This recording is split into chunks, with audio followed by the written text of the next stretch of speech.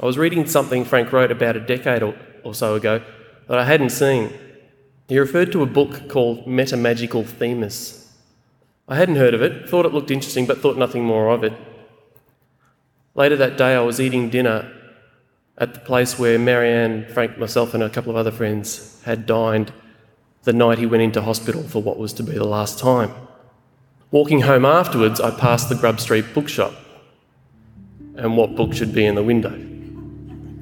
Metamagical Themis indeed.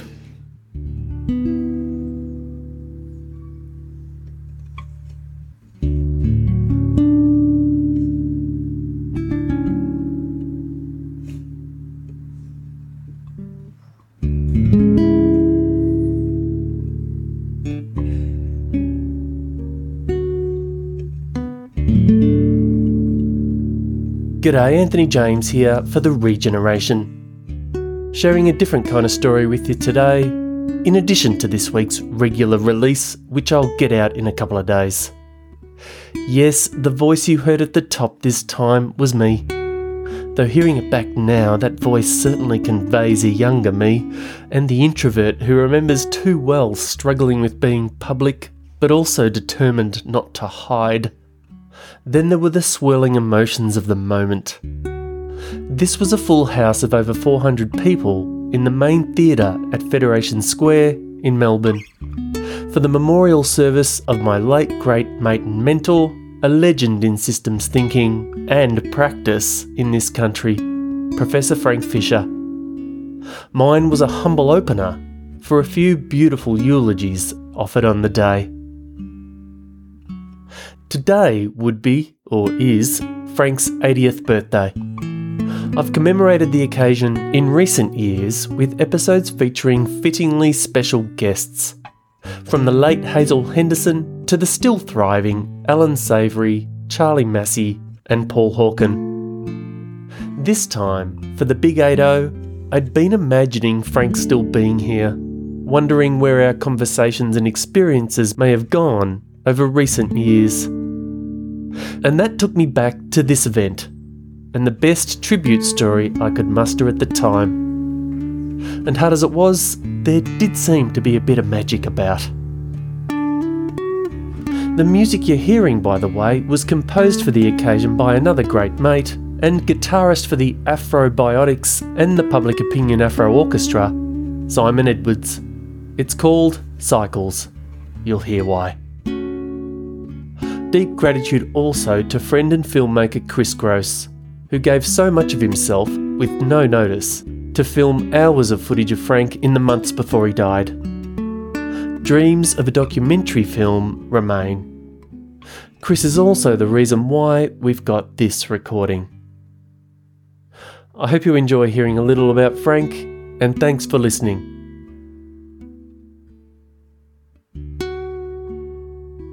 Hi everyone. For those of you who don't know me, my name's Anthony James, a friend of Frank and his family, and a colleague at the Understandoscope and Swinburne University's National Centre for Sustainability. The most difficult public speech I've ever made was speaking on Frank's behalf at the recent Yarra Sustainability Awards. It was just days before he passed, and I had just been with him, witnessing his suffering at the time. This seems somehow easier now that his suffering is over. Now it's just ours we're left to tend. So here we are. This feels like an important thing to do, maybe for Frank, certainly for us. So I'm really thankful for it, for being able to share it with Frank's family and with you.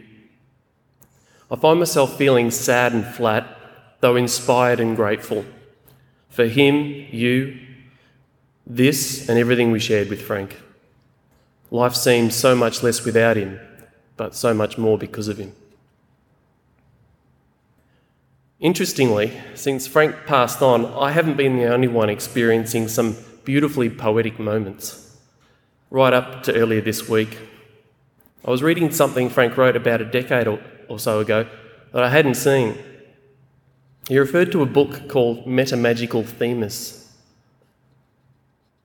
I hadn't heard of it, thought it looked interesting, but thought nothing more of it. Later that day I was eating dinner at the place where Marianne, Frank, myself and a couple of other friends had dined the night he went into hospital for what was to be the last time. Walking home afterwards, I passed the Grub Street bookshop. And what book should be in the window? Metamagical Themas indeed.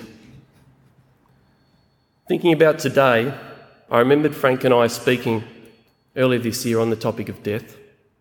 We spoke about it with a reverence as the ultimate arbiter of all meaning, but not without trepidation as well, for the construction of that meaning takes a tremendous shake-up when faced with such loss.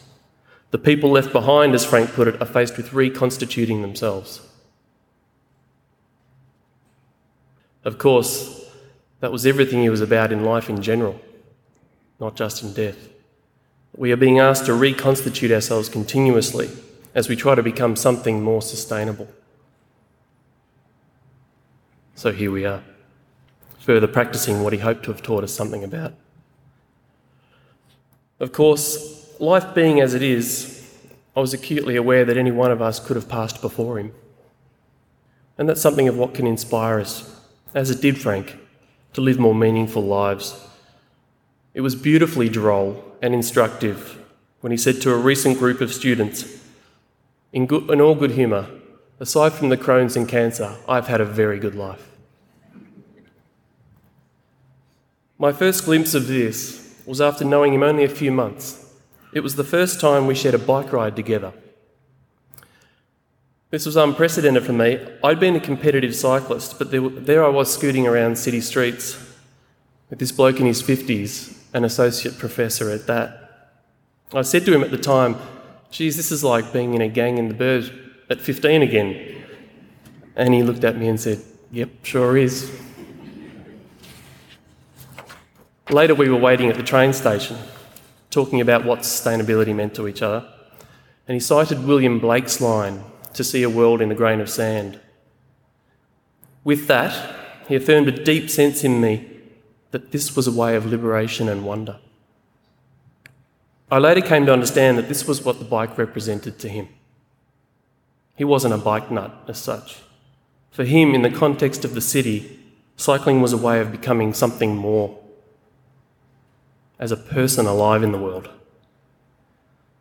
Rather than investing our sense of self in high-powered machines and exotic journeys, he helped me see that the real riches lay in what Joseph Campbell called the inner reaches of outer space, how we see the world and relate within it.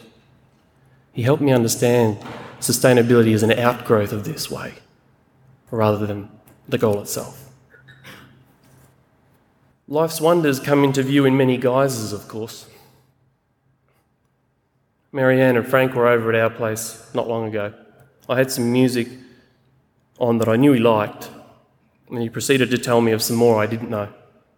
And there we were, scrolling through Phil Glass, Jacques Lussier, Bach, Dylan and others, when he said, I'd forgotten how much I love music. So when we gathered here for an event in his honour in June, I teed up a playlist with the music we were listening to that night. As we were setting up, he says to me, this is Jacques Lussier, you know. To which I said, yep, sure is. I got that knowing, appreciative smile that many of us will remember well. And that playlist will be on as we gather afterwards today. For me, that music symbolises the deep joy of sharing in the process of bringing to light the wonders in our midst in ways that don't destroy them. In one of our last conversations, he said, if only there was something I could say or do that would demonstrate how much fun it is to participate in life in this way. His way was no sacrifice, no heroism, no altruism, all figments of viewing the self as separate from the rest of nature. No invalidity, no material fillers or other high-impact distractions, no getaways, no retreats, and of course no perfection, but coherence, as close as he could muster, to living, as he used to put it, in and as nature. It's tempting to suggest Frank was before his time, Of course, we can hope his way may yet find a more common place among us. But in our socially constructed reality, to say he was before his time makes no sense. We made him as he made us. And here it continues, nominally without him, but with him so embedded in who we are becoming. Our bodies only take us so far. I hope we can gently carry that awareness with us into this day, that we might be inspired to further liberate ourselves from the material and intellectual binds that Frank spent most of his life trying to help us see, reconstituting ourselves towards more meaningful, coherent and metamagical lives. Much like the sticker that you'd see behind this coat on his bike, as if the bike didn't say it already. Live simply so that others may simply live. Thanks. Look forward to seeing you afterwards. I thought that this was an important book, but for us, we were in publishing, it was another book to be done and to be loved and to be honoured. But I knew it was going to be special, and now I realise that's his only book that was left that he's ever done, and so I feel really privileged that we've actually made it happen. And a lot of people have come up to me and said that was a really wonderful thing to have done, and I'm just so glad that we did it. I was involved in helping Anthony put the planter boxes on Frank's unused car parking space at the flats where he lived, which I thought was a really fantastic way of showing people a great use of an unused parking space. Hi, my name's James, and I just wanted to pay a tribute to Frank today, who's been such an inspiration to me and to many others who in turn have inspired me as well. I think of him not just as a mentor, but as a mentor to my mentors. And what stands out to me about him is partly his amazing mind, his great ways of thinking, very lateral, very wild as he would put it, but really the way he combines that with his amazing heart. And to me it's very unusual to meet someone of such big mind and big heart, and someone who is able to bring those two together.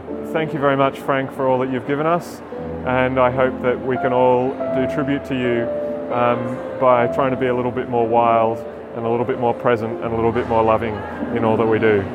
Thanks.